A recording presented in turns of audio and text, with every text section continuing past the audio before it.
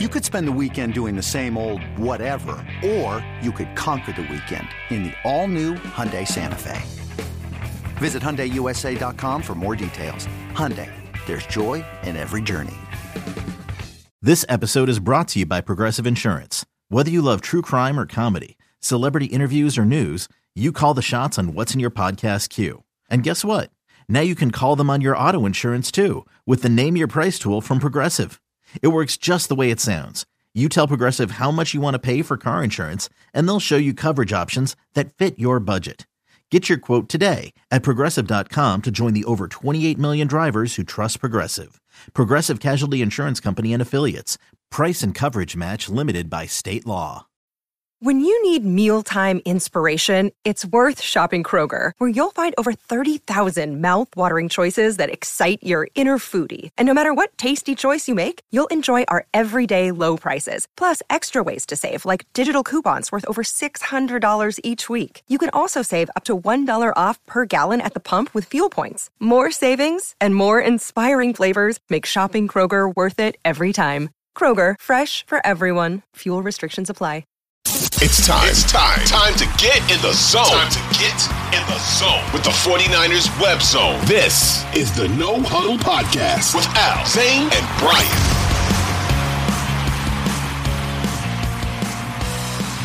What is up, everybody? Welcome to Odyssey's 49ers web zone No Huddle Podcast. I am Brian Rennick. I am joined by Zane Nakfi. Al Sacco is on assignment today. We've got a game on Christmas Eve, Zane. The Commanders, the 49ers.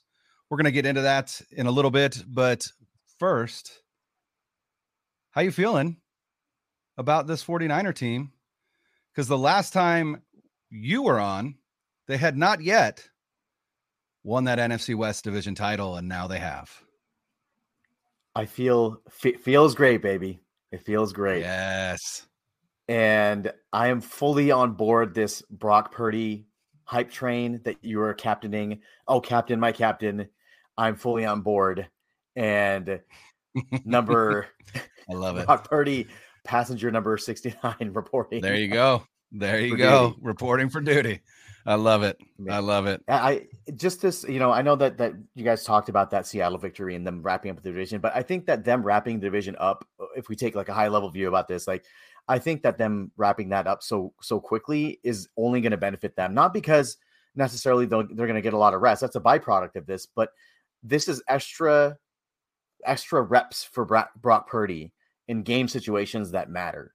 And they're not like preseason reps. They're actual game reps down the stretch where you don't necessarily have to win all these games, but it'll be nice to win all these games. And we'll talk about that in a second with playoff picture. But I really think that this is an invaluable experience for him, because he can work all the kinks out and Kyle can kind of determine his strengths and weaknesses and be able to come up with the game plan before the playoffs. Add to that, guys getting healthy, like Debo coming back, hopefully before the playoffs, if not the first game of the playoffs. You've got Javon Kinlaw, who is set to play this week for the first time in about 3 months. You've got Elijah Mitchell, who is on track to be also returning before the playoffs. So all of this happening right now, them wrapping up the division right now, really bodes well for all of that falling into place before the playoffs. And as a team getting healthy and going into the playoffs, that is a super dangerous thing, especially with the defense, playing the way that they are. And you add to that a hot quarterback, and look, on Sunday, we saw how things went. Sunday and Monday. Yeah. We saw how things went. And we saw the Saturday game with the Vikings basically almost blowing it. I looked at that and I looked at the game. I was like, all right, the Niners have the number 2 seed wrapped up, right? They're going to go to number 2. I look at the end of the day and somehow the Vikings have won, or Matt Ryan has lost another heartbreaking game, right? He just, oh my goodness. Poor Matt Ryan. They blew a 17-point lead to the Niners in the championship game in 2012. If you don't remember that, in Atlanta, they blew a 17-point lead where Kaepernick came back on them. Then the famous 28-3 against the Patriots. Now he is at the quarterback for the largest comeback of all time in NFL history. So it's not his fault. It's just funny that like he is kind of the common denominator. But when it comes down to it, like no team really looked that great this past weekend. There was no team that I looked at in the NFC at least and said, hey, they're not beatable. And I think you'll see teams kind of starting to either stagnate or come back down to earth. And the Niners at this point are ascending. And when you're going into the playoffs as an ascending team, that's a really tough out. And I guarantee you right now, nobody wants to play this 49ers team. Yeah, and I think the biggest storyline coming out of this weekend is the Jalen Hurts injury. He is going to miss the next game with a shoulder. I believe they called it a shoulder sprain. I don't think it's a separated shoulder, but it is his throwing shoulder. And as we know, as 49er fans, if your quarterback has a shoulder injury, not a good thing, right? Not a good thing. And so, I mean, that to me, like you said, we're going to look at the playoff picture in a little bit, but to me, the biggest threat in the NFC is the Eagles, right? Mm-hmm. Biggest threat to the 49ers, right? And arguably the biggest threat to everybody, but that's the one team where I'm like, I think they match up well. Mm-hmm. If you look at any other team that is currently qualified for the playoffs, right, through week 15 now, there isn't another team in the NFC that really scares me.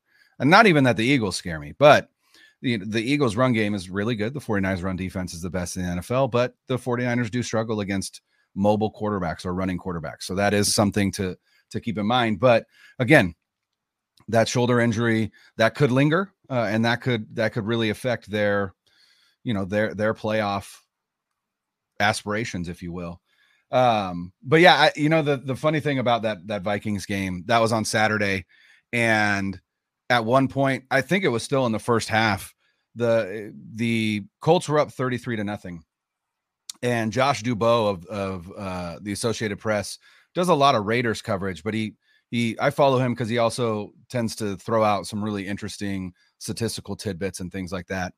And he tweeted out that there have only been 2 times that a team has come back from 30 or more points in NFL history. One time was like in 1960 or something like that. But the other one is that Oilers-Bills game in the playoffs, where the Oilers were up, I believe it was 31-0.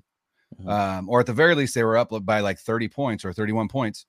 And then the Bills ended up coming back and winning that game. And I don't know if you remember, but I remember this, and this is why I tweeted out the quarterback of that Bills team, that was Frank Reich. And so I quote tweeted Dubois, and I said, the irony of all ironies would be if the Colts, who fired Frank Reich mid-season, ended up losing this game.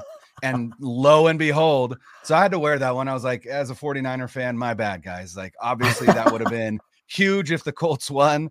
And I absolutely jinxed that to high heaven. So my apologies to anybody listening. That one's on me, guys. That one's on me.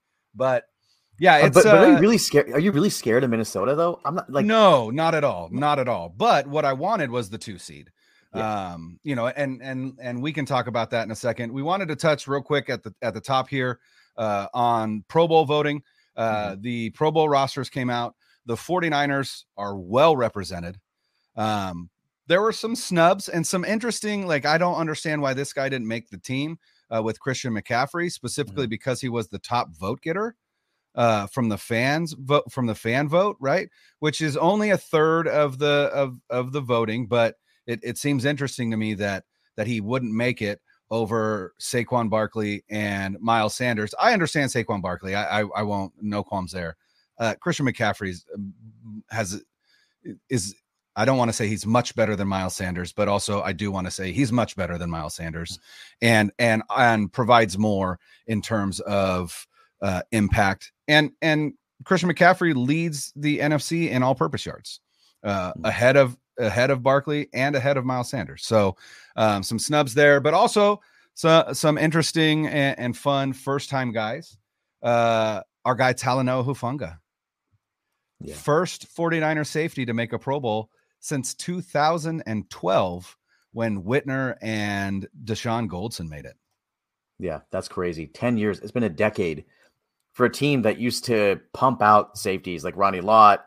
And then you had Tim McDonald, who's signed from the Cardinals, as you remember. Yeah. And then other really solid safeties like Lance Schulters and Tony Parrish in the middle. And you had of Hofstra, Lance Schulters. Absolutely. And you had Goldson and Whitner, as you mentioned, and Eric Reed was in there as well. So they've had a pretty decent history of of really good safeties. But Jimmy Ward, exactly. Jimmy Ward's never made it. Yeah.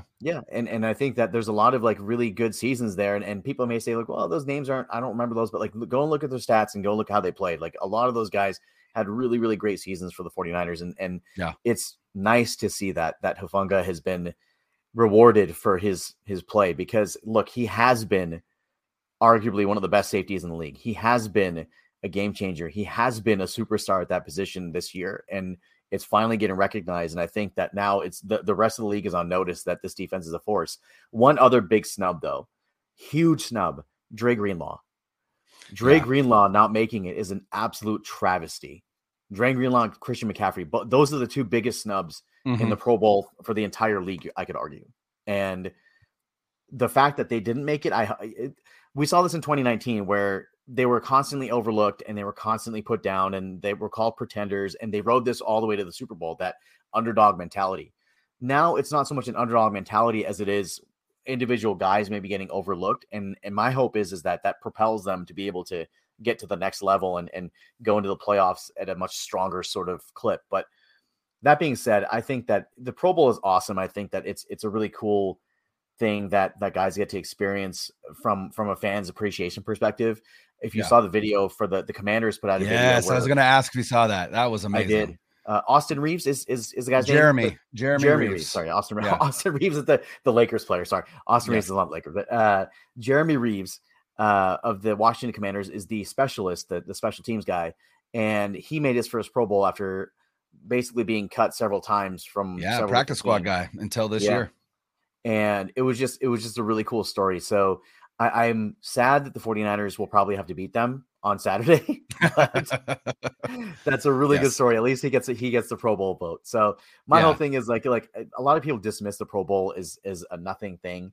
And that's fair, right? Because it is a popular the game itself, the game itself for sure. But and the voting itself, people could say like, well, it's a popularity contest, and I think that to some extent it could be true, but to another extent, it's also a reflection of the solid play of some of these players, right? Like I said, like Hufanga, for example, right? And there's other stalwarts that by the way, the other selections were Kyle Juszczyk in no particular order. Kyle Juszczyk, George Kittle, Trent Williams, and Nick Bosa were the other selections. So again, congratulations to the guys. I think there should have been more Niners on there, but hey, we got six. Yeah. And honestly, I don't remember a player, must have been, I don't know who it was, but a player, 49ers player tweeted out and was like, thrilled to have made it or whatever. And I was like, listen, I am too, but I certainly hope that you guys aren't playing in that game. They will not be playing that game. That means that you've made the Super Bowl. So, and you know what? Again, the Pro Bowl, the game has never been good. It's just never been good. And I get it. Football is not a sport where you really want to have a vanity game, right? Because it's so violent. There are the chance for injury is so high. That's why when you watch like NBA All-Star games, it's like 212 to 200, right? Because no one's playing defense. Like no one's trying to get in anyone's way. They're not trying to get injured or whatever. And in baseball, baseball is really the only all-star game where it's like, this is cool. Like the game itself is cool because you've got the best against the best and it's fun to watch. I was watching, I don't know if it was on TV or if I was watching a clip online, but I don't know if you remember years ago, they used to do like a skills challenge at the Pro Bowl, and it'd be like quarterbacks would have like, they'd be throwing to, targets down the field, and they'd be, my apologies. That was my Old Spice whistle text. We should be sponsored by Old Spice. Reach out to us. That's right. Hey, no free advertisement. Yeah. Let's Spencer, edit that out, please. No, I'm just kidding. But I think they should bring that back. I just think that's what the Pro Bowl should be just these skills challenges for the quarterbacks and the skill position players, right? You could do like you could do almost combine level activities for these players. Again, not, maybe not the 40-yard dash because you don't want these guys hurting themselves, whatever. But those quarterback competitions were fun. The one that I was watching had like Trent Green and Matt Hasselbeck and Mark Bulger. This is how old it was. And I can't, those are the four that I remember. But I think that would be a lot more fun than watching what amounts to a two-hand touch or a flag football game, because I don't need to watch that. And most people don't. And that's the thing. That's why it's not popular. So do you remember way back in the 90s, the mid 90s, when they had that like NFL quarterback club or whatever it was, and they would go to Orlando in the off season, and like guys, it would be Brett Favre and Steve Young and Jim Harbaugh was there one year, and Aikman was there, and Bledsoe, and all these guys would have the same sort of passing competitions, right? Where they would throw to moving targets and things like that. But it was just for the quarterbacks. And it was so cool because it was just, they were just having fun, and it was just like normal throwing drills. And like the only time they really exerted themselves was when they had the longest distance throw. The longest throw, it was. And it was fun. And they seemed to have a good time. And I wish the league would do that again and do that more. But I feel like things like that are few and far between, because if a guy gets hurt, there are no guaranteed salaries in the league. And I feel like if they guaranteed salaries, it would loosen up a lot of these restrictions for the athletes. Like if you're making tens of millions of dollars a year, are you really going to go ahead? I say there's one guaranteed contract in the NFL. There is one guaranteed contract in the NFL, and that's ridiculous. Awful. That's an awful one. But that being said, like these I for one, I do like the Pro Bowl, but I just think that they're executing it wrong. And I've always liked the Pro Bowl. The reason why is this, and we will have a larger discussion on the Pro Bowl after the season, once the 49ers are hoisting the Lombardi, and we can have our post football season discussion about everything. But I will say this, that I remember when in the 90s it was, and I'm dating myself here, in the 90s when it was after the Super Bowl and it was in Honolulu, like even here in California, the Bay Area, the weather is not great in February. It's rainy and it's cold and it's dark at times. And you would go see a game in the middle of the day at 1 o'clock, and it's sunny and warm in Honolulu. They're all wearing the Hawaiian shirts and it makes you feel good. And then it's your last chance to see your favorite players until basically the preseason. Yeah. Because at that time they didn't have access like the media access that we do now, where we can see them in OTAs and all that stuff. But it was your last chance to see them in your team's helmet before the next season started. And if you were the Super Bowl champion, like the Niners were several years in the 80s and 90s, it was like a victory lap for them. And it was like the last time you'd be able to see your champion, Jerry Rice and Steve Young, before they went off for the offseason, and you wouldn't see them again until August when the preseason started. So in that sense, it was nice because it was your last little fix of football before the end. And now they just totally ruined it. They took it out of Hawaii. Less players played. They put it before the Super Bowl for some reason. So now like a lot of the best players don't even play because they play on the Super Bowl teams. Right. So I just think it's just poorly executed. But that being said, it is a cool honor to have, because that means that you're among the best at your position. Yeah. And for some people, those are contract escalators as well. Hey, if you make a Pro Bowl, you get this bonus or whatever. So it definitely matters. It definitely matters to the players. And I think more than anything, it's just the honor. It's just the honor of saying, hey, the fans and also my peers and those in the league thought that I was one of the better players at my position for this season. And that's cool. So, kudos to the six that made it. Bummed again for McCaffrey and Greenlaw. But as I said, hopefully they're not playing in that game anyway, because it means that they've made it to the Super Bowl. Another day is here and you're ready for it. What to wear? Check. Breakfast, lunch, and dinner? Check. Planning for what's next and how to save for it? That's where Bank of America can help. For your financial to-dos, Bank of America has experts ready to help get you closer to your goals. Get started at one of our local financial centers or 24/7 in our mobile banking app.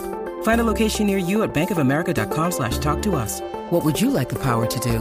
Mobile banking requires downloading the app and is only available for select devices. Message and data rates may apply. Bank of America NA, member FDIC. Let's jump into kind of the playoff picture, because I think there's some conversations to be had about these last three games, what they mean for the 49ers, whether they should be resting players, things like that. I also want to get to a quote from Shanahan about that, because I think it's actually pretty enlightening what he had to say about it. But I'm going to share my screen so that you can see it. We're not live streaming this episode, but we will put it up on YouTube for those to see it. Want to look at the playoff picture as it currently stands. And that's the thing is, obviously things can change and can change in a hurry. And the interesting thing about this this playoff picture is, this is from NFL.com, and you've got the Eagles, Vikings, and 49ers. They are locked in as the top 3 seeds. There isn't another team that can get in to the 3rd spot. So the 49ers at the very least are locked in at 3, meaning that they get 1 home playoff game, which is awesome, at Levi's. And the hope is maybe we get to 2, because if you get to 2, then you're guaranteed to host 2 games. But if you scroll down, it goes from 3 to 5, the Cowboys being 5. And the reason being is because whoever decides that they're ready to play good football and possibly win the NFC South will get that 4 seed, which is currently the Buccaneers at 6-8, just absolutely killing it. And it's really, I think, just the Panthers that can catch them at this point. I don't think the Saints can, and I don't think the Falcons can. So it's really just between the Bucks and the Panthers. And then you've got the Giants at 6, and currently the Commanders at 7. And the Giants and Commanders played, was that Sunday night? It was Sunday night, right? Correct. Yeah. And the interesting thing about that game is they had played 2 weeks prior, and the Commanders had won, and then the Commanders got a bye. And then they came back and they played the Giants again. And you would think, hey, big advantage there. And it was not for them. For whatever reason, the Giants beat them. And so the Commanders really, that loss, it likely cost them a playoff spot, because here's the thing. There are 2 teams that are in the hunt right now at 7-7. The Commanders are 7-6-1. The Giants are 8-5-1. That's what it was. The Commanders and Giants, when they played tied the first time, they tied. That's what it was. They tied. Yeah. And so by virtue of that tie, the Commanders still have that 7 spot ahead of the Seahawks and the Lions, who are both 7-7. Now, here's where I'm at. The Seahawks play the Chiefs this week. Pretty sure they're going to lose. They're going to lose that. The Commanders play the 49ers this week. Pretty sure they're going to lose that. Lose. Yes. Spoiler alert for the end of this episode. The Lions play the Panthers. And here's the thing. The Lions are hot right now. They're playing some of the best football in the NFL. They are on a 6-game win streak, I believe. They started this season 1-6. So they're 6-1 in their last 7, which is impressive. Their offense has been rolling. Their defense, which was historically bad at the beginning of the season, has really found its footing. And to me, between arguably the 4 seed, whoever wins the NFC South, the 6 and the 7 seed, I think I went on record the other day on Twitter and said I think the Lions are going to be the 7 seed in the NFC. I genuinely believe that. So this is where I wanted to have this conversation with you, Zane. The 7 seed plays the 2 seed. If all things stand and the Vikings went out and the 49ers went out, right? The 49ers get the 3 seed, the Vikings get the 2 seed. The Vikings are currently 11-3, the 49ers are 10-4. The Lions already beat the Vikings 2 weeks ago. Right. And they would play them again. The Lions are way better than the Vikings. They just are. So there's a part of me that's like, would it be better for the 49ers to just keep that 3 seed? Because I think it's almost certain that Vikings team is going to lose in the first round, in the wild card round. I believe it. I just don't think that they are not 11-3 good. And we saw that this past Saturday. I had the same feeling about them, that they have one and done written all over them. Which would mean that regardless if the 49ers win their matchup in wild card weekend, they would host their divisional round game because the Vikings would be out of it. And so the other thing is, if the Vikings do falter down the stretch and the 49ers end up in the 2 seed, I'm not afraid of the Lions. I'd prefer not to play them in the first round. I feel like Niners will be able. Jared Goff. I mean, sure, they've had his number. They've had Jared Goff's number. They have, and I'm not scared of them. But would I rather face the Giants or would I rather face the Lions? And I would much rather face the Giants, who are currently the 6th seed, and that's who the 49ers would play as the 3 seed. Also, if you scroll down. If you scroll down there, if you go to the bottom here, I feel like here's the other thing. If you go up a little bit up to the top there to 5 and 6. Oh yeah. I think that so basically the Giants can go no higher than 5, right? That's really what it is. They're either 5, 6, or 7. Right. Because the Cowboys are 10-4 and the Giants are 8-5-1. The Cowboys currently hold the 5 seed. Correct. So they can go no higher than, they can go no higher than 6 if that's the case. Actually, the Cowboys will not end up at 6 or 7. So but here's the Cowboys are playing the Eagles this week. Now, granted, Hurts isn't playing, but I believe in Gardner Minshew. I believe in Gardner Minshew for a long time. I pounded the table when there was talk of Deshaun Watson, prior to that trade. I actually put an article out on the Web Zone that said the 49ers should trade for an NFC South quarterback, and it was not Deshaun Watson. It was Gardner Minshew, who was playing for the Jaguars at the time. I really like Gardner Minshew. I believe in him. I think the Eagles could beat the Cowboys with Gardner Minshew at quarterback. That would put the Cowboys at 10-5 and the Giants there at 8-5-1. The Cowboys lost to the Jaguars. Yeah. If they lose out and the Giants win out, then yeah. So you're right. The Giants can get up to 5. You are correct there. So that may be the case. So we'll just assume that for simplicity's sake that they end up at 6 or 7, right? For sure. So Giants end up at 6 or 7. Washington and Detroit battle it out for the last spot. I'm with you. I think Detroit gets in because I think Washington loses to the Niners this week, and I think that will basically be a huge blow to them. Seattle will most likely lose to the Chiefs, and they're basically on the brink at that point. Yeah, like they would have to win out and get help to get in at the end of the season. So that's I don't know if that's going to happen. I don't know if they'll get the help that they need. They may win out the last 2 games, but I don't think they'll get the help that they need.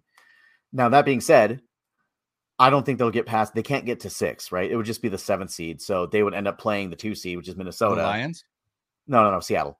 They can't get anything past 7, right? So it's either Seattle or the Lions. Really, in my mind, that's in the 7 seed. I don't really think Washington's going to be there by the end of the season. So you're looking at a situation where you kind of just mentioned, right, where it's Minnesota and the Lions for, like 2 versus 7.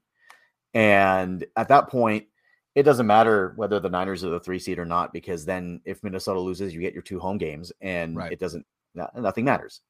That being said, if the Niners get the 2 seed, then you are guaranteed 2 home games if you win. Sure. And that would be much better to me, because then you're just taking care of your own business.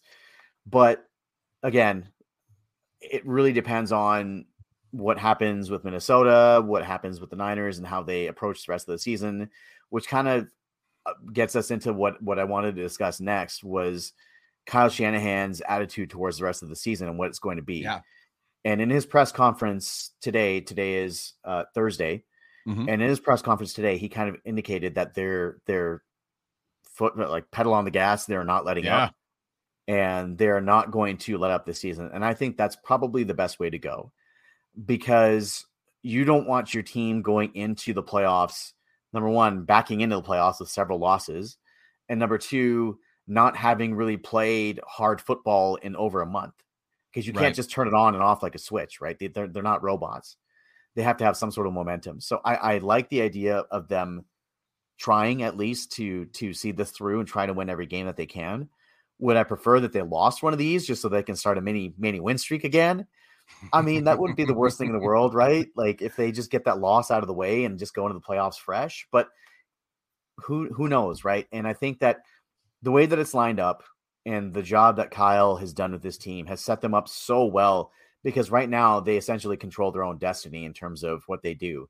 Granted, you may need some help from Minnesota to lose a game and take the number 2 spot. But at that point, like to what we just mentioned, I don't think it matters, because no matter what, Minnesota looks like a one and done, and the Niners can go no lower than 3. So 1 home game for sure. hope for more than that. Yeah, it's interesting. This will be the third time that Kyle Shanahan has led the 49ers to the playoffs. And the first two times, even 2019, when they started 8-0, finished that season 13-3 as the 1 seed, it still took till week 17 and that game up in Seattle for them to clinch the division and the 1 seed. If they lost that game, they would have lost the NFC West, would have been 12-4, and they would have been the 5 seed because they finished second in the NFC West. And then last year, it took until week 18 and that victory against the Rams for them to get in the playoffs. So this is the first time in Kyle Shanahan's head coaching career that he has clinched a playoff spot with games to play. And not only with games to play, with 3 more games to play. They were the first team in the NFL to clinch a playoff spot and to clinch a division title by way of playing on Thursday, which, hey, kudos to them.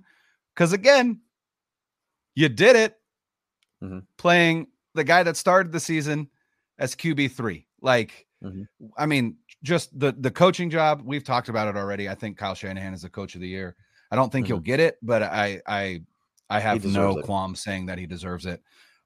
So he went on KMBR on the Papa and Lund show. Or no, sorry. It's not that anymore. It is Tolbert and Copes, right? Tom Tolbert and Adam Copeland. And he said that the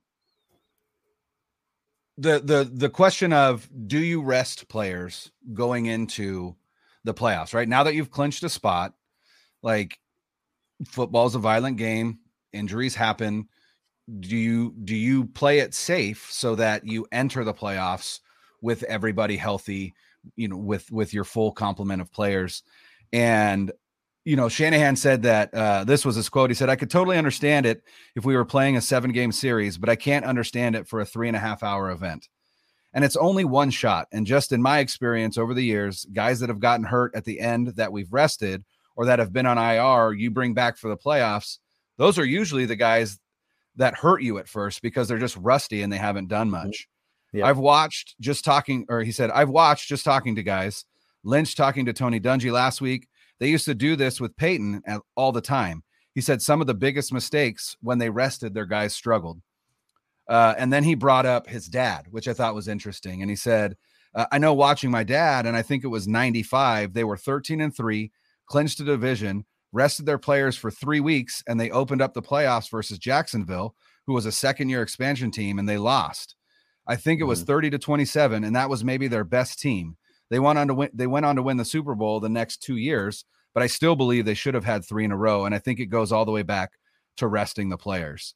And so as much as a fan, you want to just say, hey, bubble wrap Brock Purdy, bubble wrap Christian McCaffrey, bubble wrap George Kittle, Trent Williams, Nick Bosa, Fred Warner, Dre Greenlaw, right? You just want to bubble wrap all these guys, but rest in the NFL isn't the same as rest. And arguably rest in every sport is bad. Look at the 2012 World Series. The Detroit Tigers swept the ALCS. The Giants went all the way to Game 7 against St. Louis. And then the Tigers were overwhelming favorites. They had Justin Verlander. They had Max Scherzer. They had Anibal Sanchez. They had Miguel Cabrera. They were Doug Fister, right? They were by far and away the more talented team. They got swept in the World Series because they were rusty. Yeah. So no, I don't think that rest is what they should do. And then not only that, but like we said earlier, there are still things to play for. The 2 seed is in play. It's very much in play. And so you want to guarantee as many home games as you can. And you can't just think to yourself, well, these Vikings, they're kind of frauds. Like, we could say that in front of this microphone, right? But they're not saying that in Santa Clara. Kyle Shanahan's not thinking, we don't need to win out because Minnesota's gonna falter, right? But here's the thing: if Minnesota loses one game, San Francisco still has to win their next 3 in order to get that 2 seed. Because if San Francisco loses another game, then then they're, then they're back to being one game behind. So, and I don't think Minnesota's going to lose 2 of their next 3. I do think they're going to lose 1, but not 2. So there are things to play for. And I just don't think that resting your guys is the right call. And I don't think that they're going to do that either. Yeah. I think that like when it comes down to the whole Minnesota angle and what they want, look, what it is this, it's if everything remains how people may think it remains just because of seeding purposes and strength of team and things like that, and they feel like Minnesota is better than whoever the 7th seed will be, and Minnesota wins and the Niners win their first game, and it's at that point in the division round, it's 2 versus 3, right? Then you go to Minnesota at that point. So getting the 2 seed, not worried about that. I'm not worried. I'm also not worried about that either. But that being said, getting the 2 seed ensures that if that does happen, where both the 2 and 3 seeds win their respective games in the wild card round, you get that game here, right? And that's what we've been like pounding the table for this whole time, is that you don't have to travel then until a potential NFC championship game. And Lord knows what's going to happen with Philly, because they've been soaring high all season long and nobody's been able to touch them. They have not, and they looked a little bit shaky, except for the Commanders. They looked a little bit shaky, and now Jalen Hurts is out for at least one game, and we're going to see what happens with them. But again, if you position yourselves correctly here, then you allow yourselves the ability to be able to control a lot of what happens in the playoffs by virtue of just being at home. And there's only, at that point, if you're the 2 seed, there's only one team that you would be traveling for, and that would be a potential championship game to Philadelphia with the Eagles. Right. And that is probably the toughest matchup anyway. So again, super bummed that the stupid Colts couldn't hold a 33-point lead, which sounds ridiculous, outrageous. And it took the largest comeback in NFL history for that to happen. But I will say this, Brian, that this sort of thing happens once every 30 years or so, right? The Frank Reich comeback was in 92. Yeah, and literally 30 years ago. It was 30 years ago. So that doesn't happen very often, right? And the last one was 1960. So 32 years, right? Right. So it's a once every 30 year phenomenon. Right. So you could, I'm glad that they got it out of the way during the regular season, because it's not going to happen in the playoffs, right? That's my irrational fan thought of the evening here. But I think that when it comes to the way that they approach this in the rest of the season, as we kind of shift towards previewing this game here, this is the best defense that the Niners have faced thus far. And the Commanders' defense it looks like they're going to Chase Young back. They are a top 10 defense, both against the run and against the pass. They do not score a lot of points, but I will say that I believe it was in 10 of the games that they played this season, they've allowed their opponent to score 20 or more. And the Niners allowing 15.5 a game, right? Like, you really just need to get to 20 with this defense. Yeah. And I do think that they can get to 20. And I think that this will be one of those games where I do the one thing I want, Brian, and we can't control any of this, right? But the one thing I want is I either want the Niners to, if you're going to win by a lot. If you're going to lose by a lot. I don't want any nail-biting games down the stretch. These last 3 games, I don't want any nail-biters, right? Either blow them out or get blown out. It doesn't matter to me. Either way. Like, I hope they win, all of them, and I hope they're all blowouts. But the last thing I want is an overtime game or 3 games that go down to the last drive of the game. I don't want that, because I want them to be able to at least somehow be able to play their players, but also get them a chance to rest, especially in the last game of the season against Arizona, who will most likely be starting either their QB2 or QB3 in that game. Yeah. So that's a prime rest game for the Niners. And I hope that everything's wrapped up by then, because we'll know if they just keep trading wins with Minnesota at that point, we'll know. And if Minnesota's already won that day, then we'll know that the Niners are the 3 seed and that Kyle could rest everybody. But I don't want this to be a close game. I want the Niners I want them to blow them out. Yeah. Do I think that's going to happen? Probably not, because this is the best defense that they faced. And Terry McLaurin is an absolute stud. And their quarterback position has been in flux with Taylor Heineke and Carson Wentz, and they haven't really been able to decide. So is it Wentz or Heineke this week? Who is it this week? It's Heineke. It's Heineke this week. Okay. Yeah. So I think it's Heineke going forward, unless he gets injured. I feel like Rivera said that already, that it would be Heineke's job moving forward, unless, of course, injury. It's interesting. You say this is the best defense they faced, and I'm not going to argue that, or at least the best defense that they faced during this win streak. But in terms of DVOA, they're still below Tampa Bay. Tampa Bay is 9, Washington is 10. The problem with Tampa Bay was they were pretty injured going into that game against San Francisco, and then lost Vita Vea, which just opened the floodgates for them.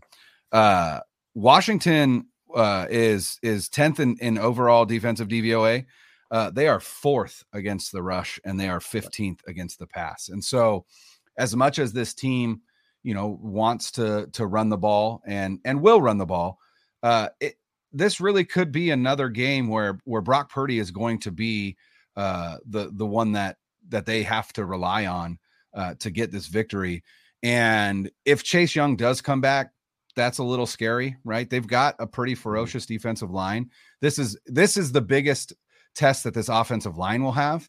And what I am most interested in, and we were hoping to get Brad Graham of the SF Niners on today with us. He just wasn't available. We'll get him on here at some point. But I wanted to talk O-line because, like I said, this is going to be the biggest test that this offensive line has faced so far this season. You've got Chase Young, you've got Montez Sweat, you've got Jonathan Allen, you've got Daron Payne, right? They've got some dudes on that defensive line. And so the biggest question is, how will this offensive line, how will they play? How will McGlinchey and Williams play against Sweat and Young if Young is on the field? Mike McGlinchey versus Chase Young scares the shit out of me. So, that's terrifying. But if they can come out of this game with a decent performance against this defensive line, that gives me a lot more confidence going against a team like Philadelphia, who also has a really good defensive line. And so for me, that's the matchup of the game, is the 49ers offensive line versus the Commanders defensive line. Look, this Commanders offense, not very good. Honestly, the Tyler Heineke versus Brock Purdy, it's like that Spider-Man meme, like, right? Because they're kind of very similar players. Right. Terry McLaurin is a beast, made it to the Pro Bowl.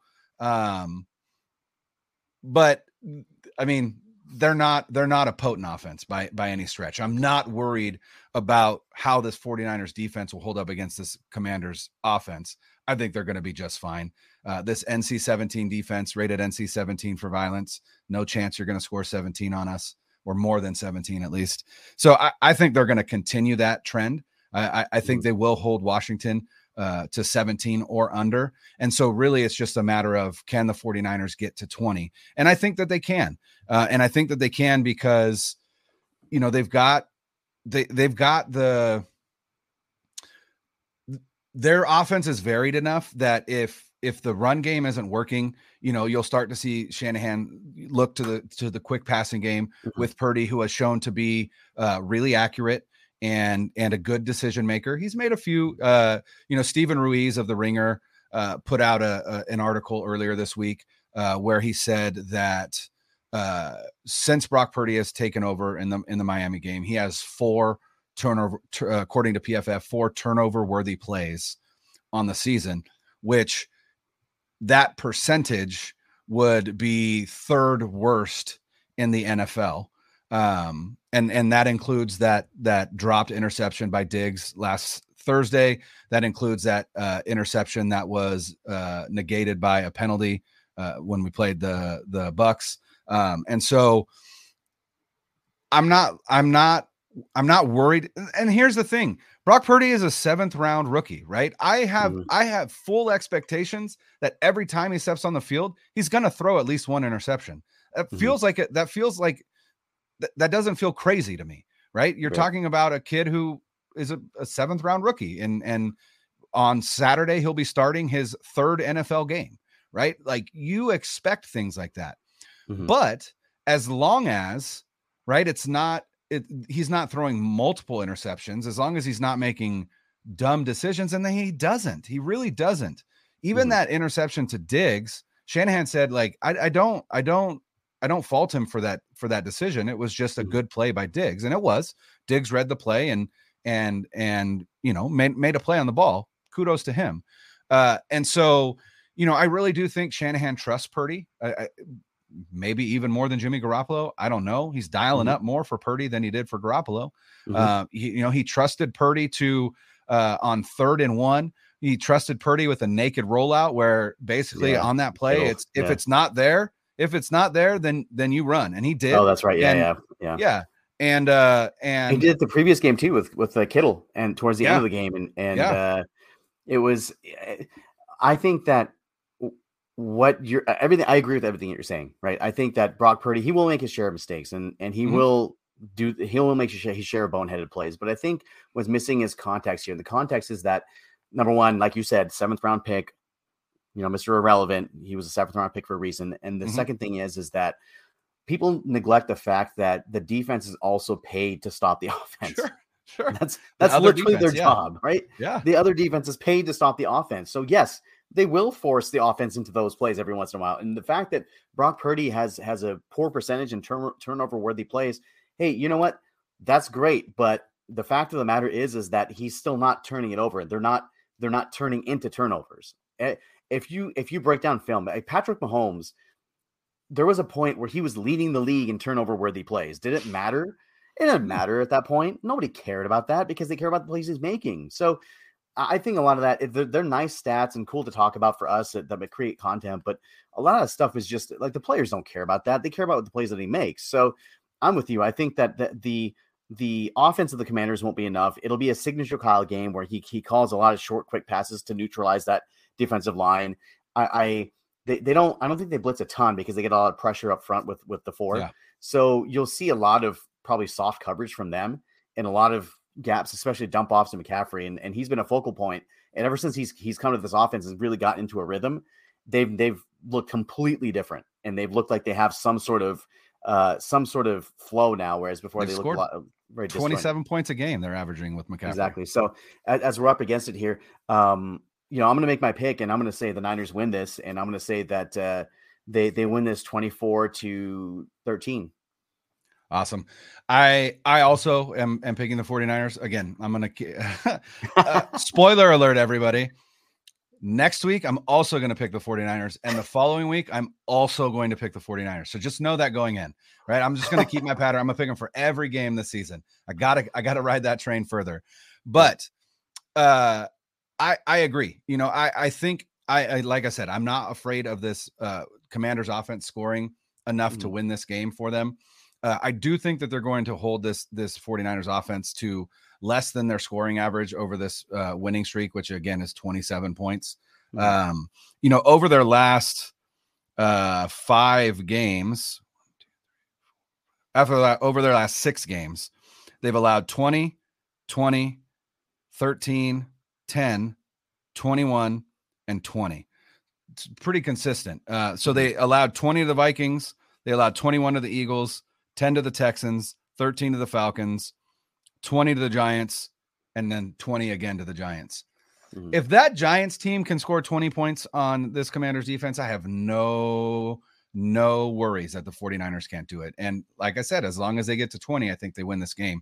And so that is what I'm going to predict, that the 49ers win this game 20, and I'm going to use your same score. I think the Commanders score 13. So I think the 49ers win this game 20-13, and they are just that one step closer to the postseason. And hey, we'll see the Vikings. Who do the Vikings play this week? They play. They got the end of the year bye. Oh, the Giants. They play the Giants. Yeah. So the same Giants that we don't trust. They could absolutely lose that game. So and the Vikings got, by the way, so they've got the Bears, who are an upstart team. You never know with Justin Fields, and then they've got the Packers to end the season. This could happen, Brian. Flop that. It's Packers. It's Packers Bears. Oh, I'm sorry. Packers, Packers next week. Bears. I was reading that wrong. Yeah. I was reading that wrong. So if they could possibly lose 2 out of these last 3 games, and if that's the case, Brian, we're in business. We are in business. 100%. So 100%. And if they lose out, then the Niners are in complete business. But for sure. before we get out of here, non-football thing, big news for Bay Area sports fans. Oh God, I don't even want to talk about this, man. let's time box this because we are a little bit over. Let's time box this to 2 minutes of thoughts. All right. Carlos Correa. Yes. Carlos Correa has an agreement in place, flies to San Francisco, flies his family here. They're waiting in the hotel. He's getting dressed for the press conference. He was house shopping in the Bay Area on Monday. The Giants inexplicably put out a press release saying that the press conference is delayed. And at that point, the antennas go up. We're like, uh-oh, what's going on here? And later on that same evening, we got the tweet from Mr. Heyman, John Heyman, who is public enemy number one amongst for sure Giants fans. Well, not anymore. That's Farhan Zaidi, but anyway. Exactly. That Carlos Correa has reached an agreement with the New York Mets, and that's why Al's not here, right? Because he's celebrating out with Carlos Correa in New York right now. That's what he's doing. And Judge and Rodon and Aaron Judge and Rodon. Absolute horse crap maneuver by the Giants to leave Carlos Correa hanging, leave their fans hanging, and then Farhan Zaidi puts out this tepid statement that, there was a difference of opinion about the physical and that we wish them the best. You signed Tommy La Stella, who was injured, and you didn't care about his physical, and you signed him.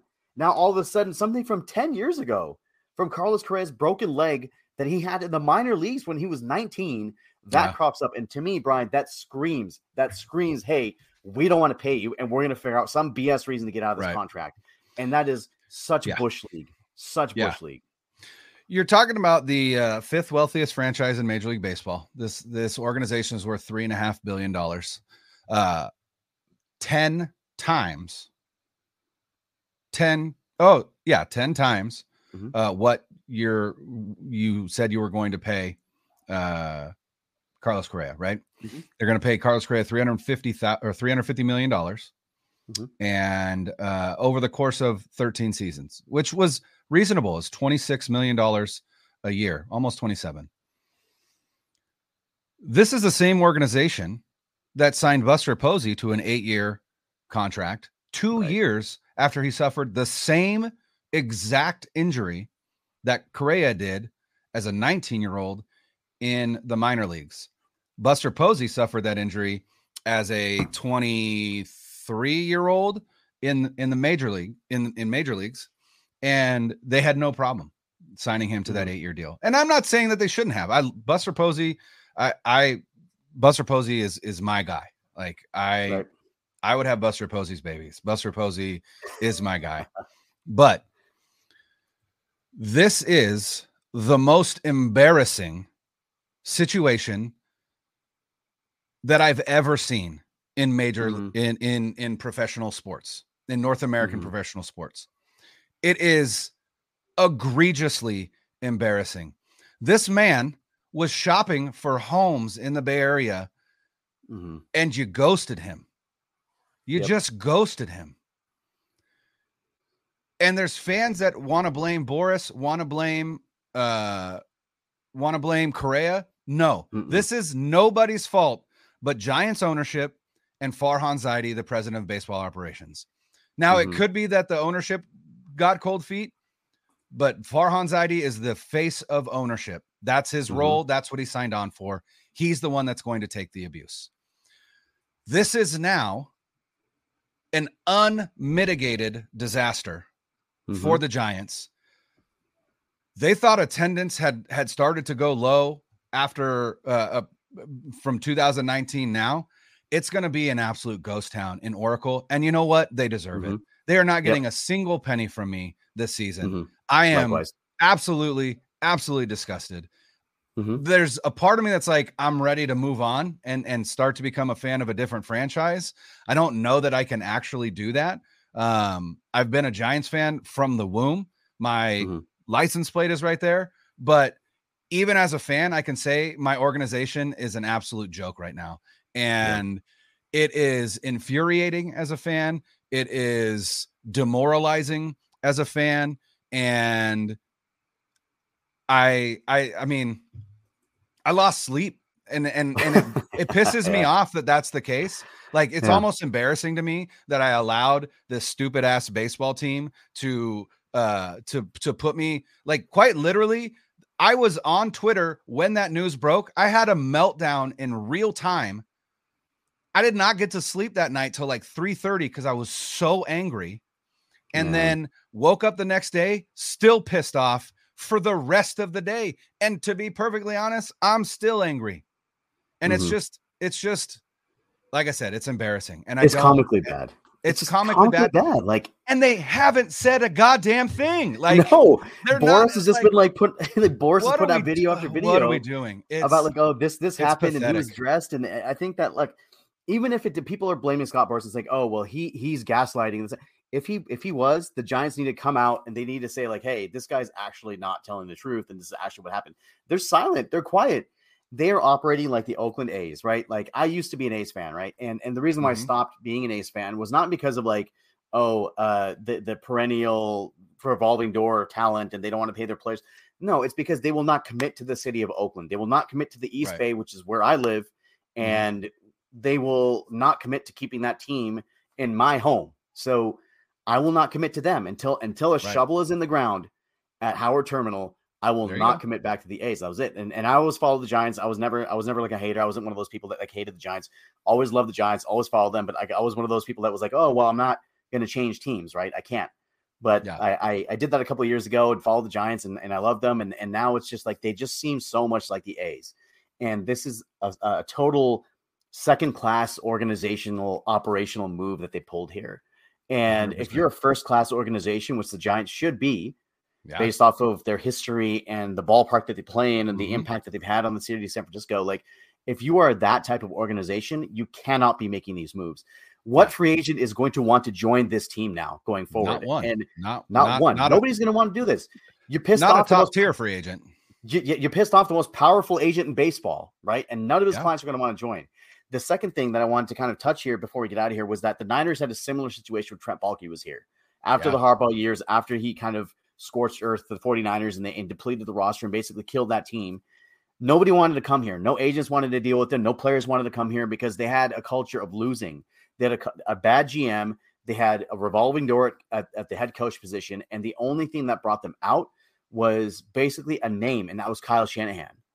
And even then, the first year, and John Lynch as well. And even then, and Adam Peters too, and Martin Mayhew, you can argue that they had a big impact as well. But even then, it took them really getting Jimmy Garoppolo at the end of 2017 for people to start saying, like, hey, like, these guys can kind of win here, right? If they get a good quarterback, they can win here.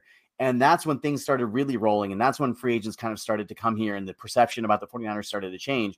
Of course, 2018 was a disaster, but then 2019 was what we expected in 2018.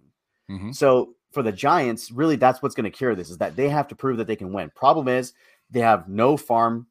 There's no farm system that's producing any sort of talent.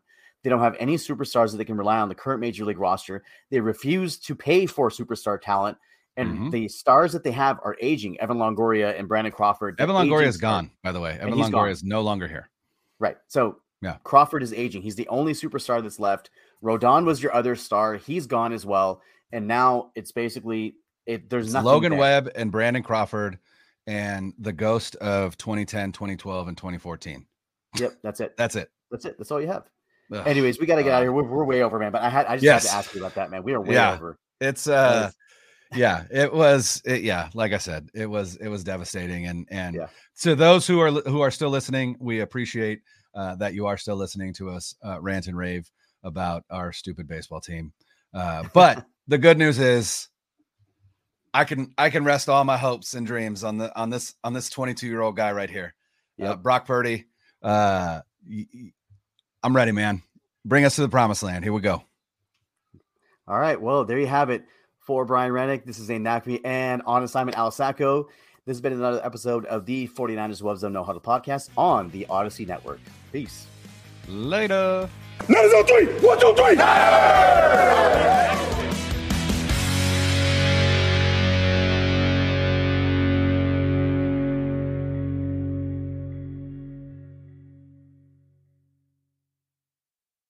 2400 Sports is an Odyssey company.